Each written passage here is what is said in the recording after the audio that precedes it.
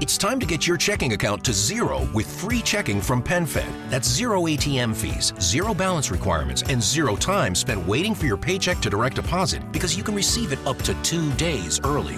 Open your account with just $25 and see how big zero can be. Apply online today at penfed.org/free checking. Early direct deposit eligibility may vary between pay periods and timing of payer's funding. To receive any advertised product, you must become a member of PenFed, insured by NCUA. PenFed's got great rates for everyone.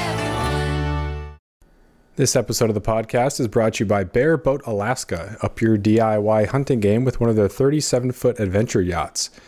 You and 5 of your friends can hunt, fish, set crab pots, shrimp pots, and take DIY to the next level. Bear Boat Alaska is locally owned by a Ketchikan resident who lives here year-round. Call Larry at 907-617-4542 or go to bearboatalaska.com. That's B-A-R-E boatalaska.com and tell Larry you heard about it on this podcast.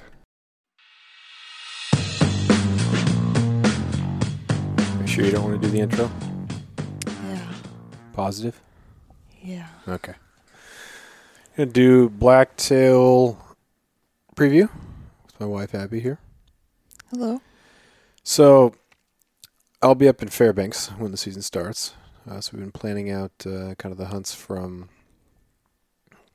second week, kind of. Get back from Fairbanks on the 7th.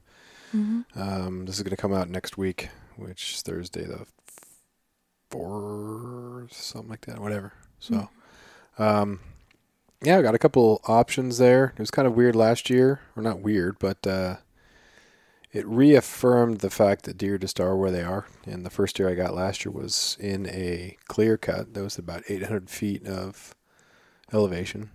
Nice 4x2. Mm-hmm. So it kind of opens the door for a lot of things. We checked out, we did some hiking, glassing. Nice buck. Be kind of crazy to get to in that area. It's a section I hadn't really thought about hunting before, but I'm glad we saw that thing. But it'd be kind of tough to get out. So we got that area that's down off a tough mountain. Mm-hmm. We got that clear cut. Yeah, I think there's a couple different clear cuts we could maybe check out. I think August hunting in the Alpine is just so idyllic and fun that I think a lot of clear cuts are a little bit nastier to hunt and they get more overlooked maybe.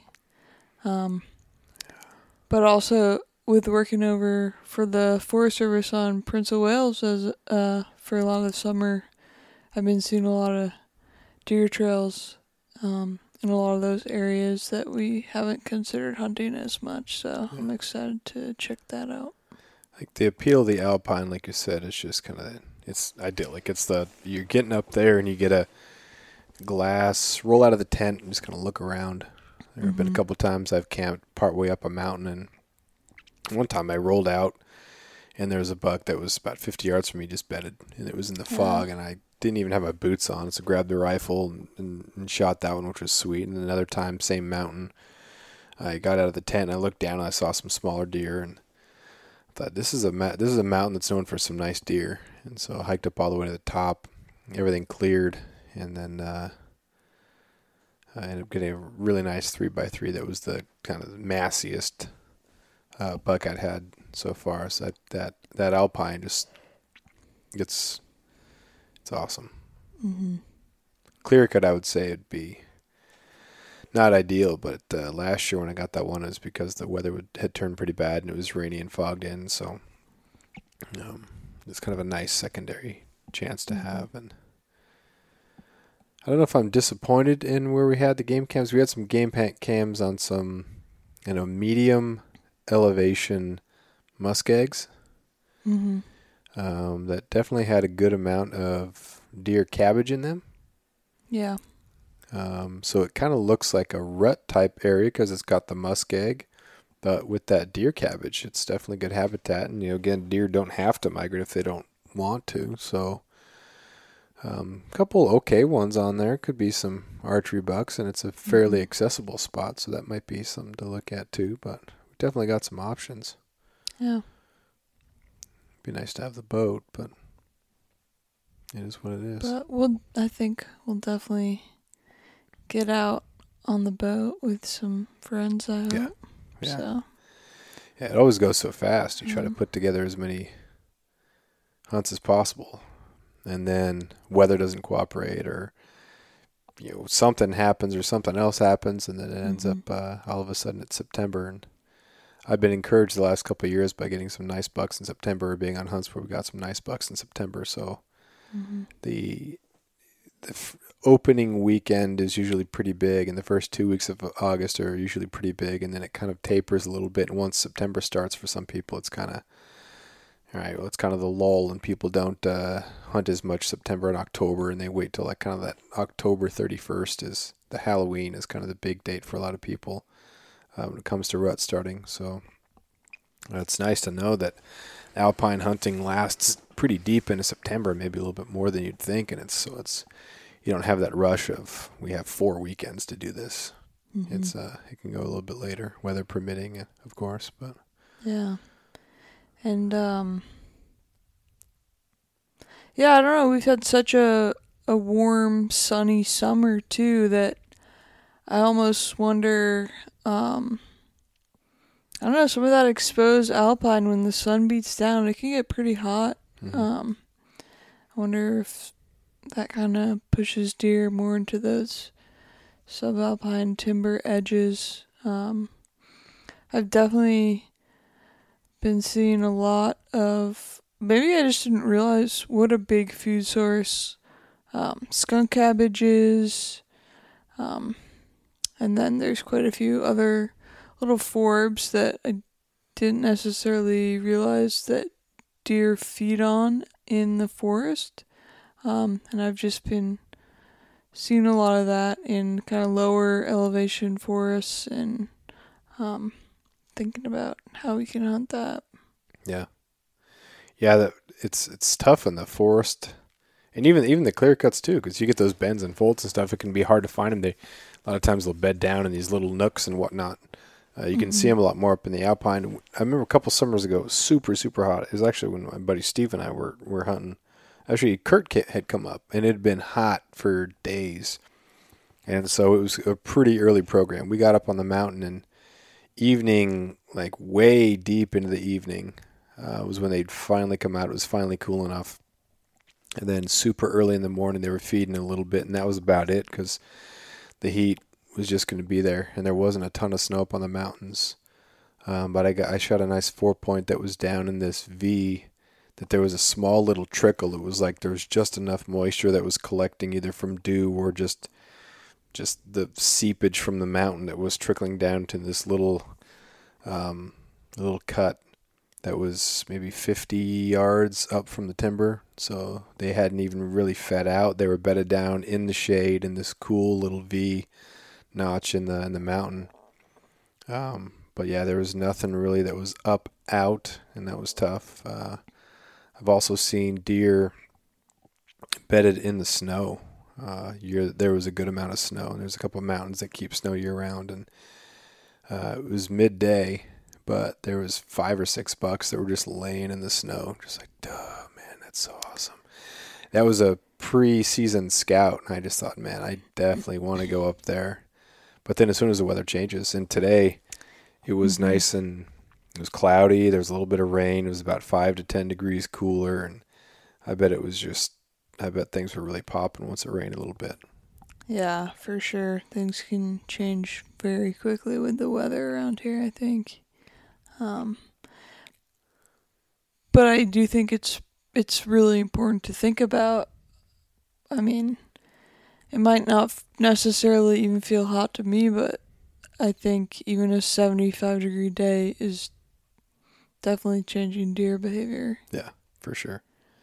Yeah, I think you definitely go up there, but you just that first hour, you got to be out of your tent. You got to be ready to glass. You can't leave any more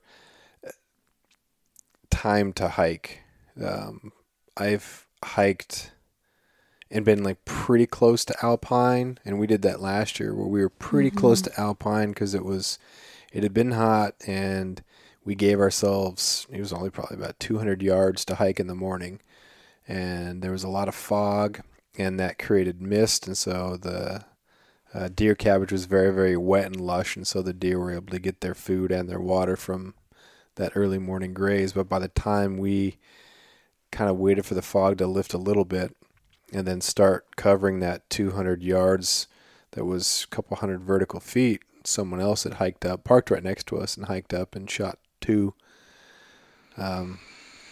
So that makes you think. And previously on hot weekends, I'd gotten up top to a spot where as soon as it is light, you are outside glassing because those minutes are so much more critical. If the weather is cool, if it's cloudy, if there's some mist, then you might have more time because they might be feeding out a little bit later. But those early morning hours are so critical before it starts to get too hot. So if they're out, again, another different hot hunt at absolute first light, like the first touch of bluish light. We saw one buck just kind of go up and over this little hump that was actually down beneath us. And then during the day, we didn't see anything else on top. It was nothing. So sometimes as much as it's nice to kind of be up there and take a nap and it's warm and you can look and it's just awesome, you don't have to worry about being wet. Weather changes can be awesome times to hunt. Whether it's an extreme weather change, either from stormy to not stormy, kind of that overcast, or if the sun breaks through, can be a great time to hunt.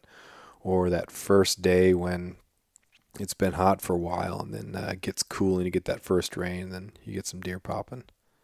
Yeah, definitely. Kind of reminds me of that mule deer hunt that we were on 2 years ago. Yeah, we had that snow and everything just kind of started coming out of nowhere. It makes a lot of sense here. They can come up out of the trees, but it was crazy to just how many deer. We saw a couple deer here and there, but there was no trees. It was just all rocks. They just came out of the rocks, and there was like an inch and a half of snow, and then all of a sudden, it was mule deer bonanza.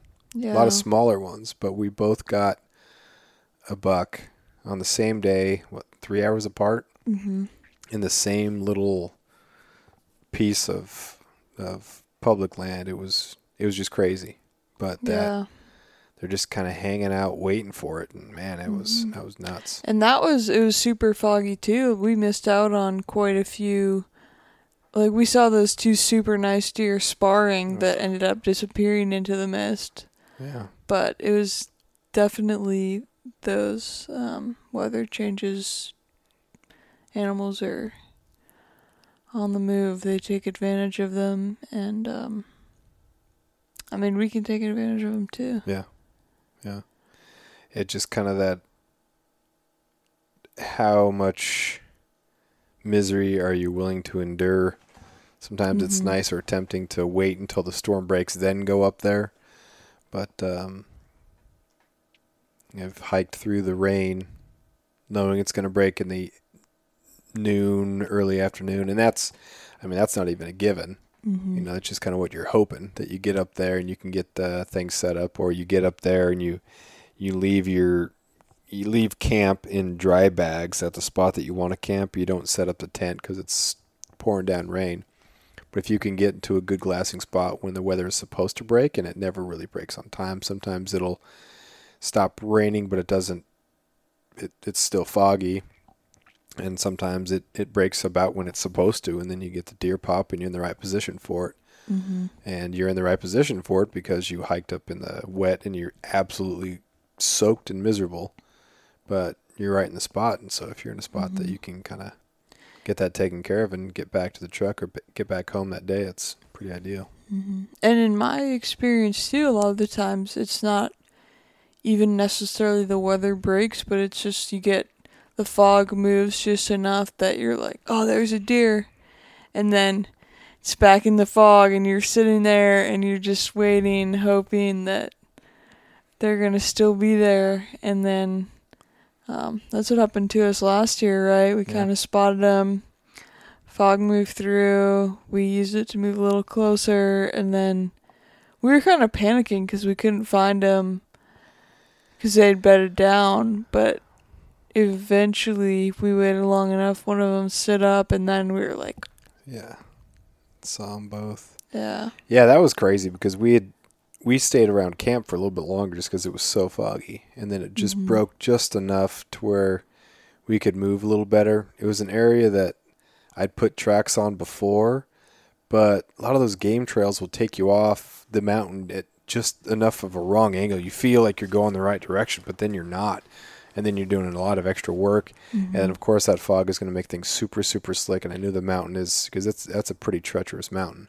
Yeah. Very slick. And so we got up to that top, worked across the ridge. Didn't see anything until we saw those two, right? Did we see a doe on the way up? We saw a couple does because we had to go around that pair of does, remember? And then coming back, we had to get back around them. Yeah. So we saw those bucks, and we walked past them because this was an area that there may have been mountain goats further. So we kind of walked past them, which was crazy because those are two nice cranker bucks. Yeah. But we had a little bit of time. The weather was supposed to get just better as the day went on, but then the next day it was supposed to close down. So we had a little bit of time. But as we got higher on the mountain, we couldn't see enough to get a good line. And that was important. When you see a mountain, when you've been up a mountain a couple of times, you can kind of get an idea of what you're going to get into. Not only getting up, but also coming back down. Because sometimes you can climb up, no big deal, but as you're coming down, it becomes much, much more sketchy, especially if you can't really see. And you got to consider, too, if you do shoot something, and you're going to have to climb down to it or up, you have to anticipate, am I going to see where this animal falls and be able to get to it and then be able to get back? Yeah. And that was kind of what we decided was... We waited for about 45 minutes. Yeah, probably. Didn't really clear. It was so weird to have that. Yeah, those are some nice bucks. Just have it in the back pocket. And was not worried at all about other people being on the mountain, which was pretty sweet because we were way back there. We were a boat ride away, 9 miles back. So then we dropped down a little bit to try to get on the same level. Saw them. And then, like you said, as we tried to work a little bit closer between, like we used the fog to get closer, but then you get into some of that texture, and then as you come back up, it could be hard to kind of figure out exactly where you are and they are, and sometimes by dropping down a little bit, you put a little patch of vegetation in the way. But I dropped that one, and his buddy was still around there, but I thought about shooting that other one, but man, that was a big stinking deer. Yeah. And I didn't bring my saw, so I had the whole head there. But I was really glad that we had trekking poles. Yeah. Because it was so slick. It rained a lot the previous day, and so we got soaked on the hike up to camp. Soaked from the hike, and then it started raining. So just wet all night. Couldn't get dry. Just damp. And then it kind of got nice. Yeah, we were hiking out. It was nice. Yeah. But that was a heavy load. Got partway down the mountain. Got back to camp, packed up camp, got a little bit down the mountain. And then got ourselves 5 miles the next day or something like that. Yeah, back to the boat. After years of fine print contracts and getting ripped off by big wireless providers, if we've learned anything, it's that there's always a catch. So when I first heard that Mint Mobile offers premium wireless starting at just $15 a month, I thought, what's the catch? But after talking to them and using their service, it all made sense. There isn't one. Mint Mobile's secret sauce is that they're the first company to sell wireless service online only. They cut out the cost of retail stores and pass those sweet savings directly to you. For anyone who hates their phone bill, Mint Mobile offers premium wireless for just $15 a month. I was hesitant about having to get a new phone and a new phone number, but with Mint, you can use your own phone with any Mint Mobile plan and keep your same phone and your same phone number along with all of your existing contacts. Mint Mobile gives you the best rate whether you're buying for one or for a family, and at Mint, families start at 2 lines. All plans come with unlimited talk and text plus high-speed data delivered on the nation's largest 5G network. Switch to Mint Mobile and get premium wireless service starting at just $15 a month. To get your new wireless plan for just $15 a month and to get the plans shipped to your door for free, go to mintmobile.com/waypoint. That is mintmobile.com/waypoint. Cut your wireless bill to $15 a month at mintmobile.com/waypoint. Well, yeah, that turned out to be pretty good. But yeah, that weather thing can be. Mm-hmm. Yeah. That's the thing with elevation, too. It can be nice in town. Yeah. And then you get up into those mountains, and it's just sitting up there. And that's what it was last year on that hunt with Rob and Mandy. Yeah. People were talking about how in town it was beautiful, but there's, some different moisture in your different little weather area pattern, and the fog just sat there on us. But Yep. But, yeah, I'm excited this year. I officially get my 1-year residency on August 20th, so that's when I start hunting. So I'll be a little bit late to the game, which is why we've kind of been trying to find some spots that maybe aren't necessarily alpine that might be better in that lull period in later August, September maybe, or that might be more overlooked. yeah. Because I won't be able to hunt opening day or for the first 3 weeks of the season, so... Yeah. Hopefully we'll get a couple good weekends out there and then hunt until mid to late September.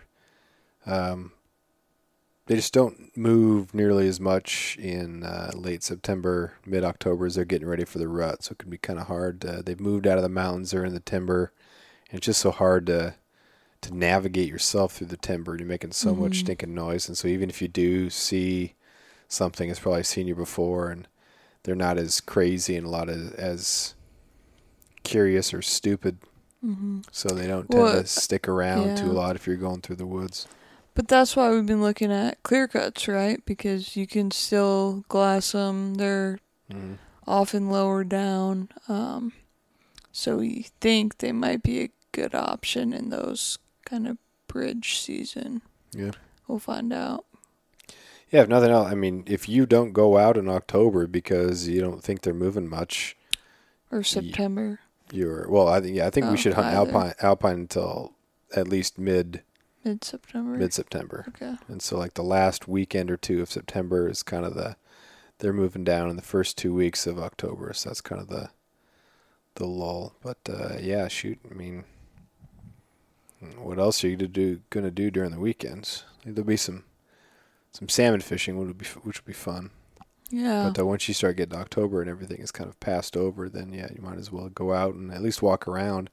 The better you can learn the mountains and the muskegs, and you figure out some of those muskegs and you think, oh, shoot, this is a nice game trail here. Here's some beds, and here's how to get from this muskeg to this muskeg as quiet as possible. Or in this area here, you see some old rubs from the previous year, and it's nice to have a look at the way things are.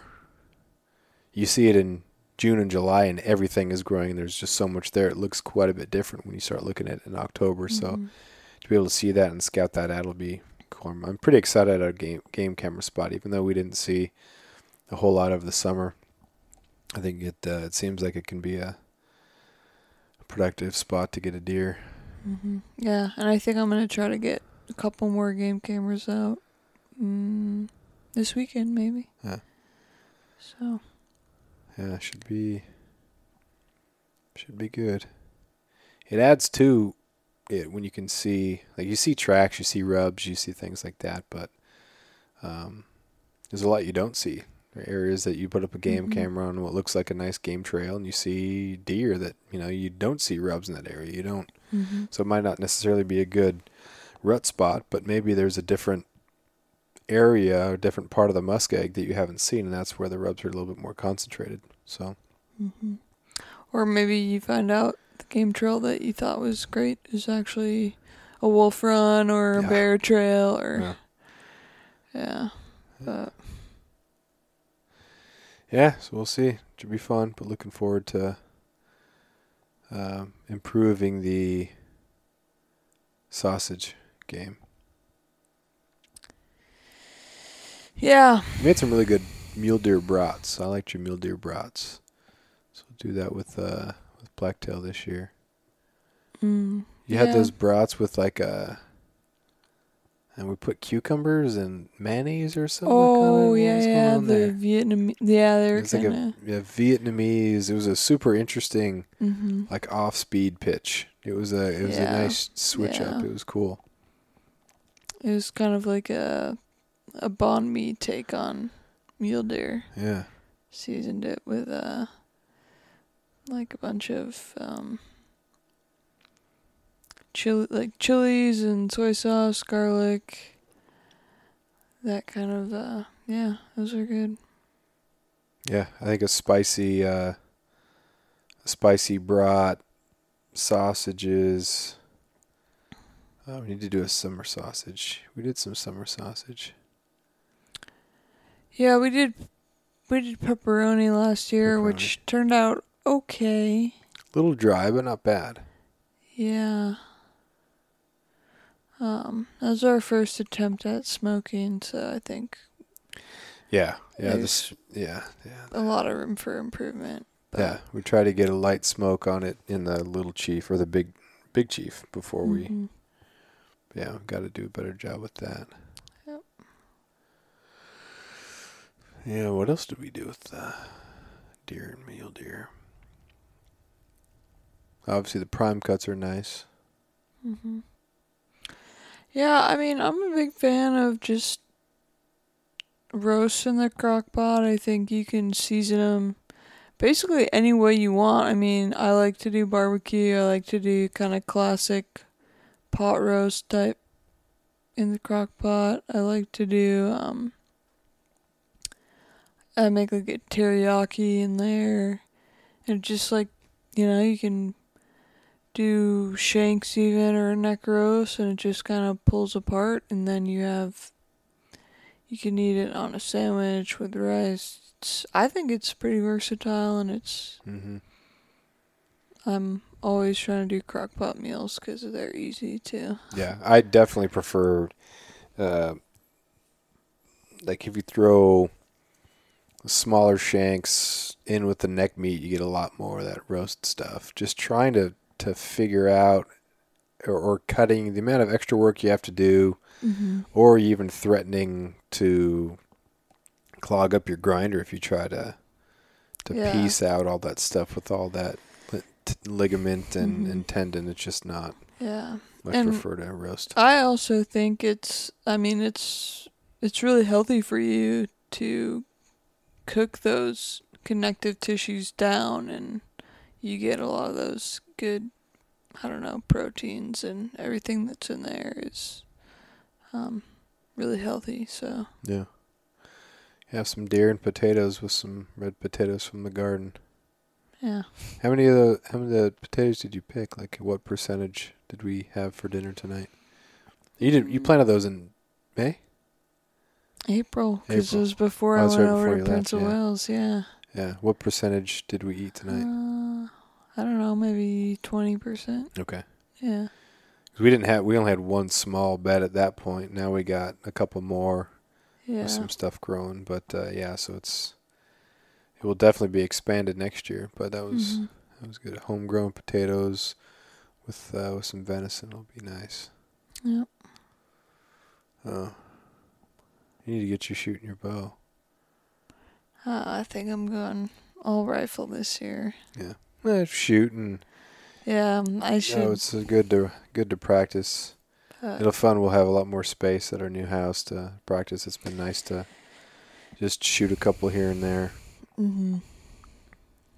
I just think with getting a late start on the season, and I'm just excited to get a deer, so I don't want to put too much pressure on myself to do it with a bow or anything. That was cool. There's that little target trail thing in outside of Laramie. Was that in Happy the Jack or whatever? archery, or whatever? Yeah. Kurt Gowdy? Yep. Yeah, Up it's at kind of Kirk cool. County. Kind of a cool thing. Yeah. Well, you got a big day tomorrow. Got a big day. Heading up to Fairbanks and then getting out to where we're going.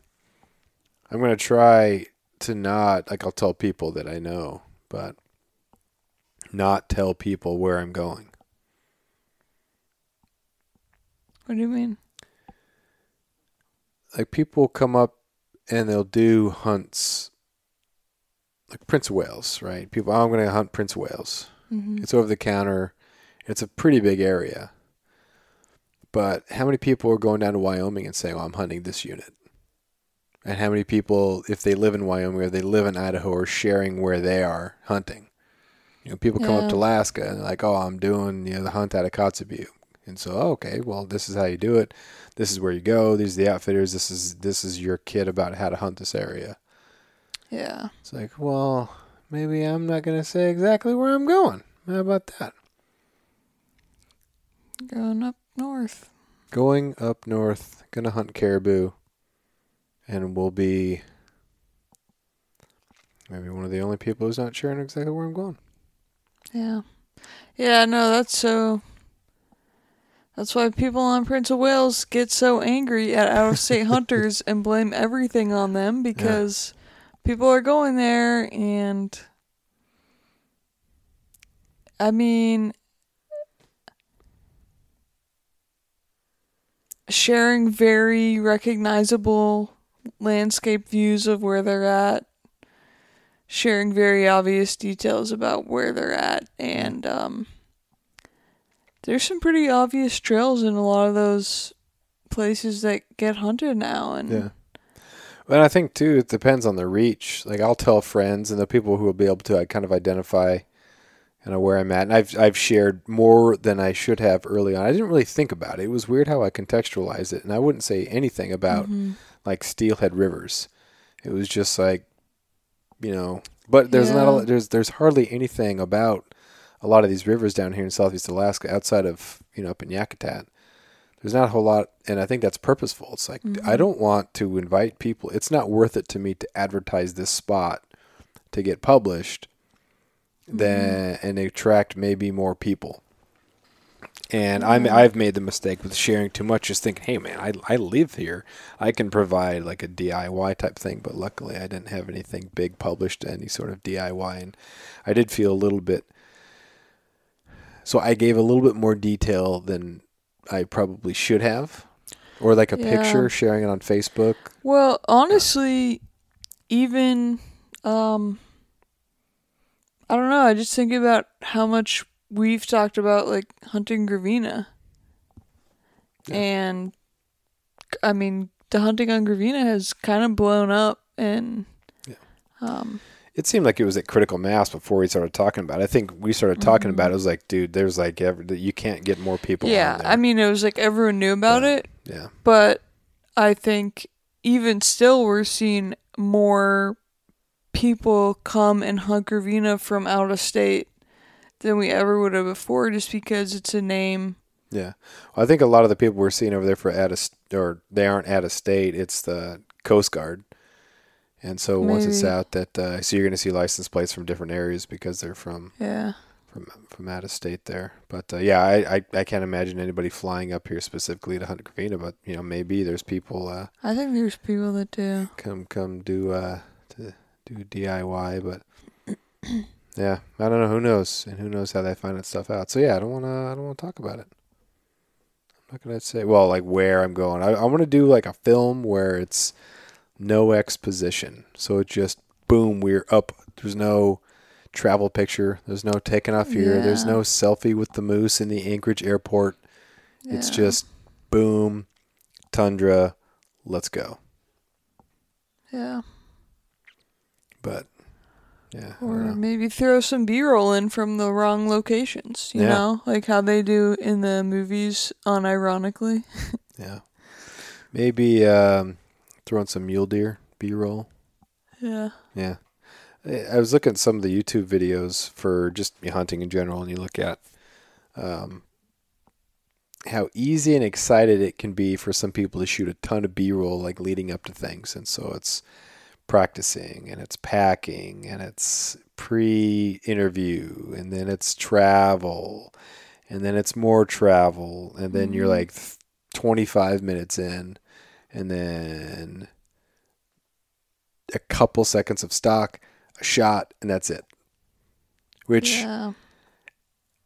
that's probably good because, I mean, if you're not a filmer, you're focusing on getting the thing done. Yeah. And so it's, if you are a filmmaker, then it's your job to do all that sort of stuff. But yeah, to try to put together a self-filmed hunt and sacrifice the opportunity of a lifetime or whatever, if you're traveling, you want to go up there and you want to make this thing happen.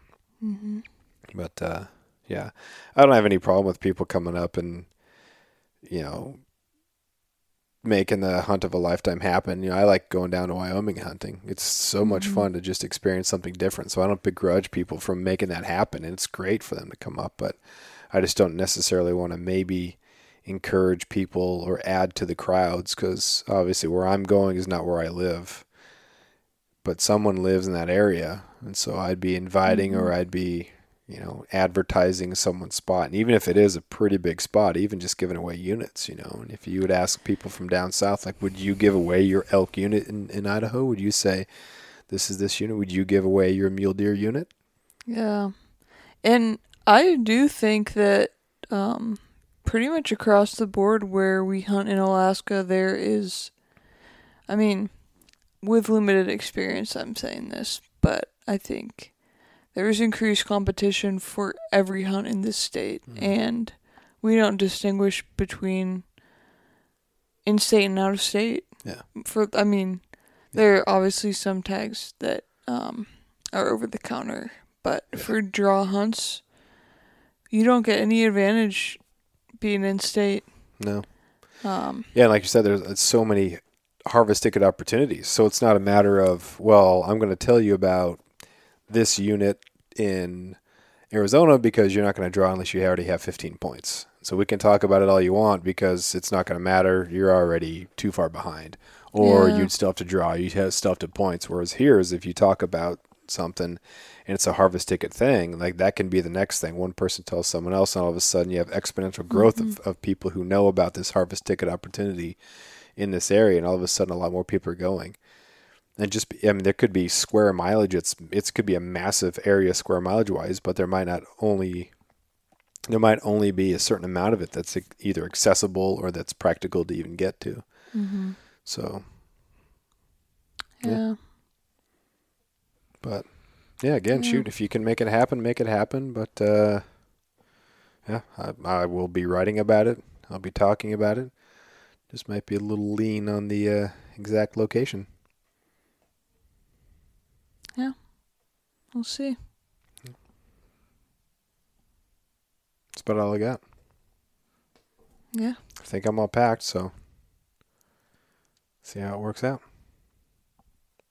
All right, well, make sure you check out the mediocrealaskan.com and Alaska Lund on Instagram. Thinking about getting rid of the Mediocre Alaskan on Instagram. Just have one Instagram account. Rather than be bad at 2, I'll just be okay at 1. Yeah. I don't know. We'll see. All right, thanks for listening. Appreciate it. Go online and do the liking, sharing, rating stuff. All that stuff's good. Mm-hmm. All right, talk to you later.